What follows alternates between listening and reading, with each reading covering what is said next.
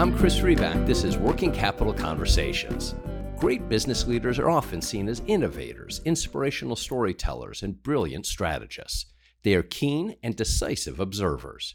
But would we envision any mathematical principles in their toolkit? Just as business finds solutions to various problems and hurdles, mathematical formulas and practices make sense of our chaotic world. So what can business-minded individuals learn from these insights? How do principles of randomness and probability factor into shrewd business planning? Jordan Ellenberg is the internationally best-selling author of How Not to Be Wrong and the recently published book, Shape: The Hidden Geometry of Information, Biology, Strategy, Democracy, and Everything Else. Ellenberg is the quintessential both sides of the brain individual. He holds a master's in fiction writing from Johns Hopkins and a PhD in math from Harvard. He's been writing for a general audience about math for more than 15 years and advocates for leaning into the anxieties and misunderstandings many of us have about the subject. Before my conversation with Jordan, though, an ask from me to you. I hope you like these Working Capital Conversations. If so, I'd appreciate if you take a moment, go to Apple Podcasts or wherever you listen, and if you're so moved, leave a 5-star review. The ratings really matter. They go a long way to helping other people find the podcast. Thank you. Here's my conversation with Jordan Ellenberg. Jordan, thanks for joining me. I appreciate your time. Oh, thanks for having me on, Chris. We live, obviously, in an age where everything has to be measured. And here I am talking to a mathematician. As we sit, we kind of wallow in this sea of data, making the point that, yes, data matters, but the narrative matters too. The prose matters too. How do you think about our times and the role? Is it an oversized role that we seem to give data in terms of driving decision-making? I think that can be the case, yes. And I think it often is the case. There's a great book by my friend Kathy O'Neill called Weapons of Math Destruction, which is all about the sort of like the things that can go wrong. And I mean, really wrong when you kind of blindly say, okay, there's an algorithm, there's a spreadsheet, and whatever the spreadsheet says, that's the truth. Like, that's what we're going to go by. I'll give you an example. To Facebook, I'm a long list of numbers, maybe some ASCII characters and a long list of numbers that represent to it where I sit in a social network, what products it may think I'm likely to buy, what age it thinks I am, because I haven't told it my birthday, but it can almost certainly like figure out that pretty well. Some long list of like some number of numbers. Now, those are facts about me. The danger is if you start to think that is me, because I'm not a series of 1,000 numbers and neither of you. That's the mistake you don't want to make. For our business listeners, would you argue that's a pretty good reason why business people should understand geometry? Yeah. I think among most teachers to say like, why are we teaching your kids or you all this stuff about triangles? Is it because you got to go out into the world with a lot of knowledge about triangles? No, not so much. I mean, I love triangles, but but it is true that I think most people see it as the point is to teach a certain mode of thinking. Now, what is that mode? What we do in geometry that's different from everything else we do in the high school curriculum is we prove theorems. Like we really prove them by a strict process of logical deduction. So again, you might think, oh, I see. The point is to like learn to prove theorems. Kind of, but it's also true that out there in the business world, nobody's ever going to ask you to prove a theorem, right? That's not what you're actually doing. Okay, now I seem to have painted myself into a corner. So what is the point? Well, the point is that people say they're proving things all the time. Prove is a much used word. I always say every time I hear someone say the word therefore, like my red flag goes up because I'm like, people all the time are trying to assertively express a chain of opinions and then say, see, by logic, you have to accept my conclusion. And I think the point of knowing what a theorem is to know what a theorem is not. To be able to look at that and say, like, that is not the kind of thing we do in Euclidean geometry. I can see the sort of spaces between your assertions where you want B to follow from A, but really all that happened is you said A and then you said B.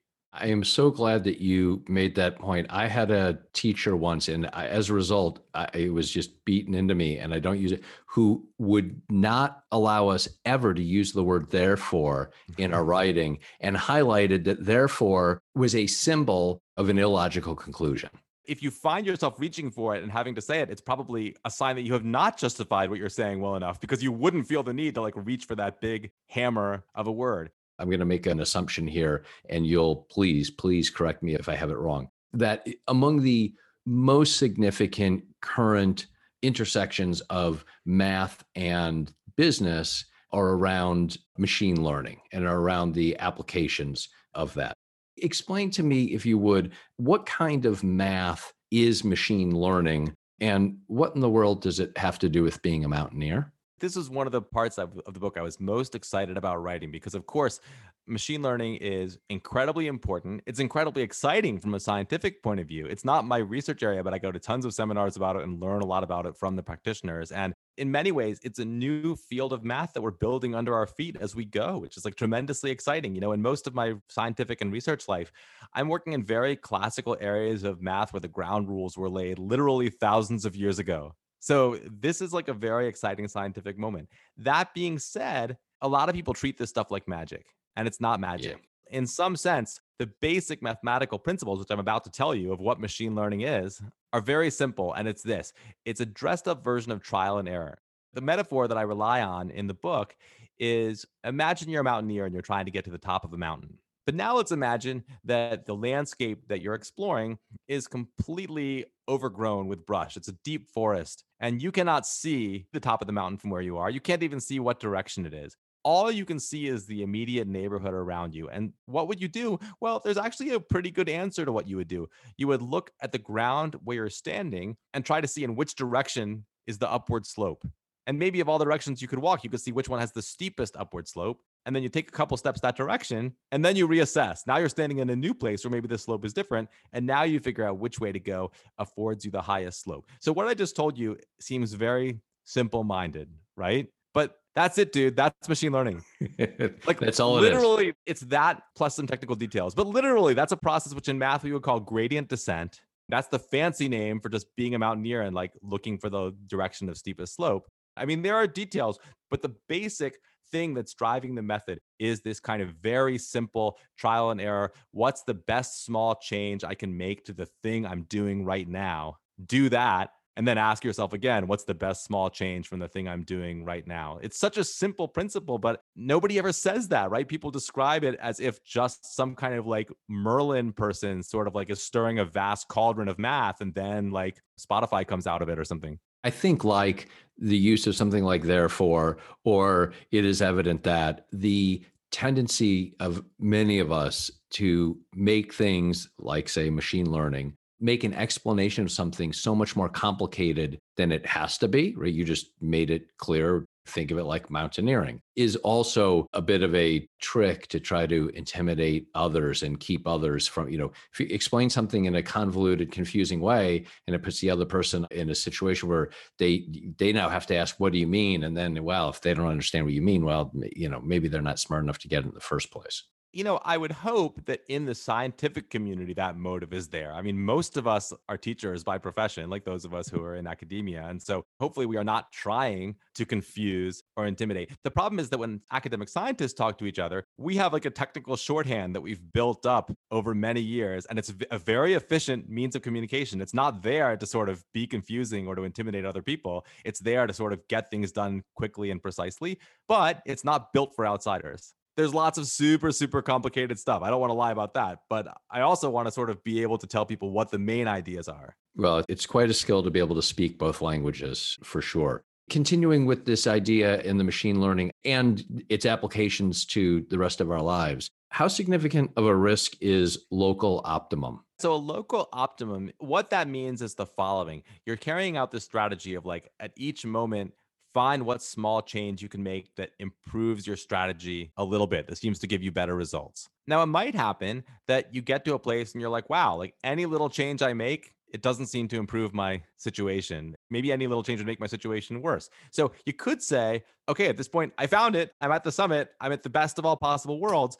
But that might not always be true. You might be at the top of some little hillock it's actually like far away from the main summit. And the example I use of this in the book is that it's kind of like when you're caught in a procrastination loop. You have some massive pile of crap that's like destroying your desk and office space, and you know you have to deal with it. You kind of know it's stuff you're never going to deal with, so you should throw it out, but you can't bring yourself to do it. And at any given moment, the small step of starting to do that, is that going to make your life better? Like, no, it's going to make your life worse. In the short term and in the immediate situation, your day is going to be better if you don't start dealing with it. But of course, you're not at the real optimum, because the real optimum is if you actually deal with like the whole pile and deal with it all. It's like in mountaineering, sometimes you have to go down in order to go up. Sometimes you have to get off your little hillock, go down through the valley to get up to the main summit. That being said, one of the great mysteries of this subject in contemporary machine learning is that this very simple-minded process of like always just like looking for short-term advantage, this kind of so-called greedy algorithm of gradient descent, of just like making small changes that improve your strategy, that definitely theoretically and in principle can get caught in a local optimum like that. But usually it doesn't, and we don't know why. That's, I think, one of the most interesting theoretical questions. So again, I sort of, with one hand, I'm trying to make the subject sound simple, like what the actual mechanism uses is pretty simple. But I also want to make the subject sound deep, because it works much better than it has any right to. And that's a hugely open theoretical question. We don't actually really understand why. Would you apply that in any way as you think about the we don't know why? Is there any aspect of that that can be applied to business decision making? I mean, on the one hand, I'm listening to you, and the first half of what you said made me feel really good about myself. You were kind of giving a mathematical explanation to why I procrastinate, and I plan to quote you on it with my wife and explain why my stuff's all over. But then you kind of said, well, sometimes you do have to take a step down in order to go forward. Are there ways to think about it mathematically where you know when you should take that step back, let's say, to go forward, that step down to go up, or does it not work that way? First of all, I think just having the conceptual language of talking about it, I find helpful, at least for me. I'm an N of one, right? So, I mean, I can only say that anecdotally. I would also say, well, a couple things. One, absolutely, there's a real difficulty there because it may not be obvious. You can say, like, oh, this hill is not that high. Maybe I need to go down in order to go up. But now it may not be so obvious which direction to go, Hmm. right? Maybe if you choose the wrong way, you're going down in order to go even farther down. Look, nobody said business was going to be easy, right? There's some questions that you can't immediately answer. But I would say, actually, to me, it seems like some of the strategies that machine learning people have devised to get out of local optima when you are stuck in them. One is just take a random big step, like literally random. Choose a direction at random and take a big step instead of a small step, and see if maybe that gets you someplace from which you can get to the summit. The randomness is important because you can get stuck saying, like, but how do I know what big leap to take? You got to accept that you don't know. And certainly in math, being a mathematician, you have to accept all the time that there's a lot of stuff you don't know, and that you're going to sort of make some leap, make some action forward, try some strategy with no good reason to think it will work. What are underfitting and overfitting? Which is more problematic? How do we avoid both of them? Oh, it's like trying to pick between your two kids. I can never say which is more problematic. Each child is problematic in their own way, right? But there are two things that can go wrong when you're trying to develop a machine learning solution to some problem that you're trying to study. So, underfitting is a little simpler. It means you just haven't taken into account enough the data that you have in front of you, the examples that you've already seen. So if you were trying to sort of develop some business strategy, it might mean you just didn't really take into account like what happened before, like when you did similar strategies. And if you do that, you're probably going to develop a strategy that doesn't work so well going forward. Overfitting is more subtle. Let's see how best to do it verbally. Because overfitting means taking the data of the past too much into account, which it seems like, wait, isn't more data always good? Isn't refining your strategy to more closely be something that would have worked well if you've done it in the past? Isn't that the best possible strategy? Well, not necessarily. So, a typical example of an overfit strategy might be something like this. You say, my strategy is if I encounter a situation in my business that is exactly something I've encountered before, I take the course of action that would have been the best for that situation, knowing what I know now. I look back on all the decisions I've made, I decide whether they were right or wrong. And then I'm like, if I encounter that situation again, I'm going to do the thing that's right instead of the thing that's wrong. And if I encounter any situation that is not exactly something I've encountered before, then I just flip a coin because I have no idea what to do. Okay, that is not so useful of a strategy to have. It's not awful, but it's pretty bad because it means it's perfectly fit to the data that you have in front of you. It works perfectly on every situation you've already experienced, but it totally fails to generalize to new experiences. So in some sense, where you want to be is somewhere in between those two things. You want to be able to learn from the past, but you want to do something that's not just memorizing, it's actually learning. And one way to put it because this brings us back to geometry, is that you want to recognize when a situation you're facing right now is not identical with a situation before, but it's close enough. You might say, what's the closest situation to the current predicament I face? Well, there's that word again, close. The moment you say that, you're saying there's some geometry of all possible situations where some are near to each other and some are far from each other. And any machine learning scenario is exactly based on that. In this part, I found myself thinking about the costs and benefits of postmortems. Perhaps you do them after each semester, after you teach a class. Maybe you personally or with a colleague or the dean of your, of your school, go through postmortem. What went well? What could I have done better? It happens in business, happens in life all of the time. And what I took from my reading of overfitting and trying to understand what you just described was what becomes important is not just to go through the postmortem of what previously occurred and understand that and maybe document it in some way, but the utility of it is its applicability going forward.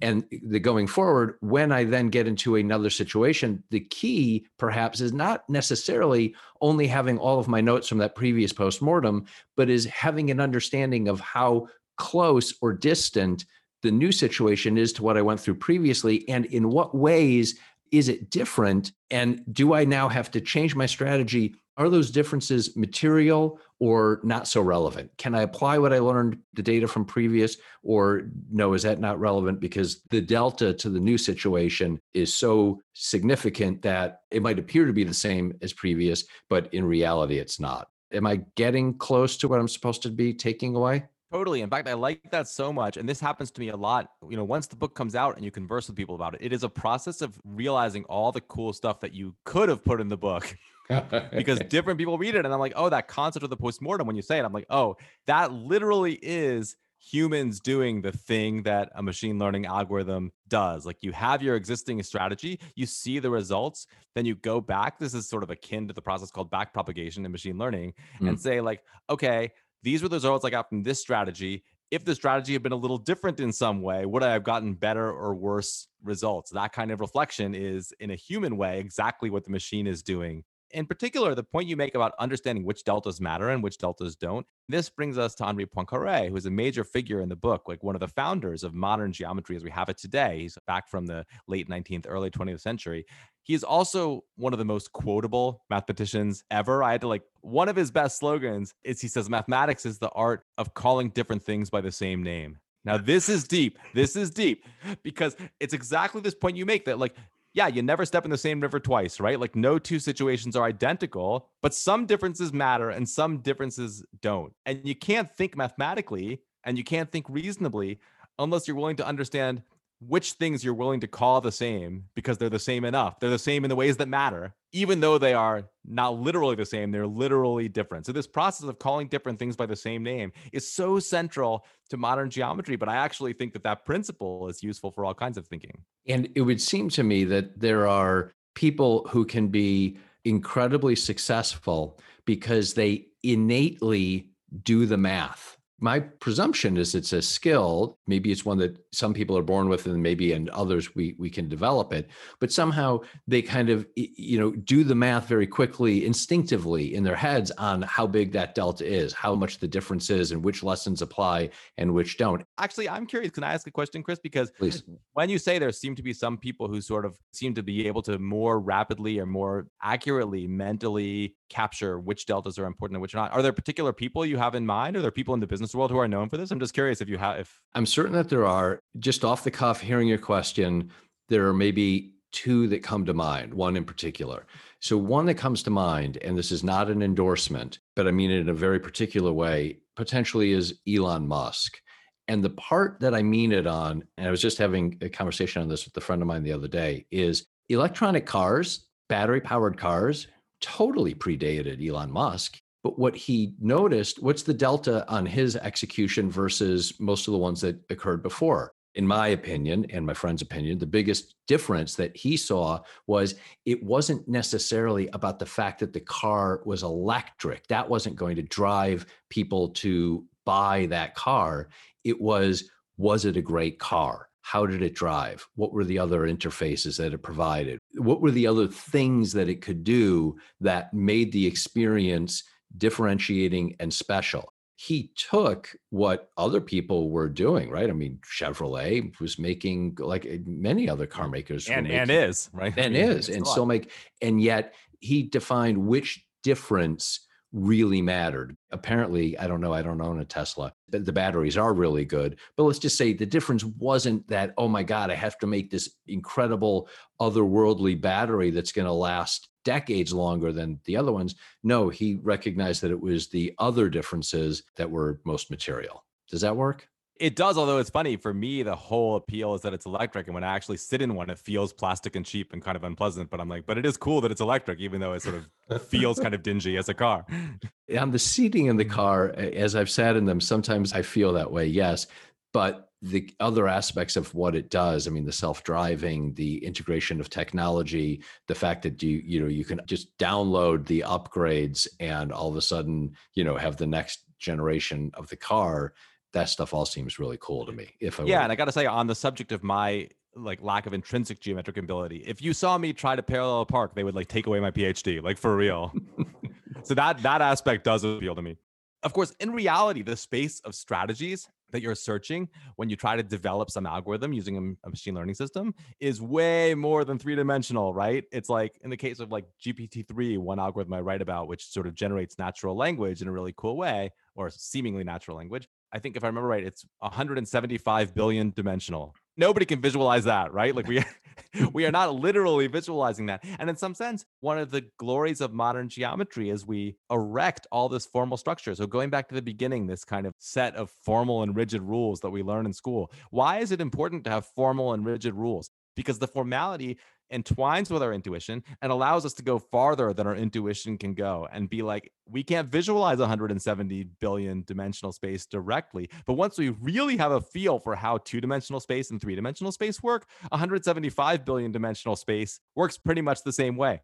So in some sense, the level of formality I had to learn in order to overcome maybe some slight lack of innate ability to visualize things in three dimension, it serves you very well if you want to take the geometry farther. That's fascinating. Jordan, thank you. Thank you for your insights. Thanks for just a terrific, mind-bending book that required and rewarded with all sorts of new thinking. Thank you for your time. Oh, thank you for having me on. This was great.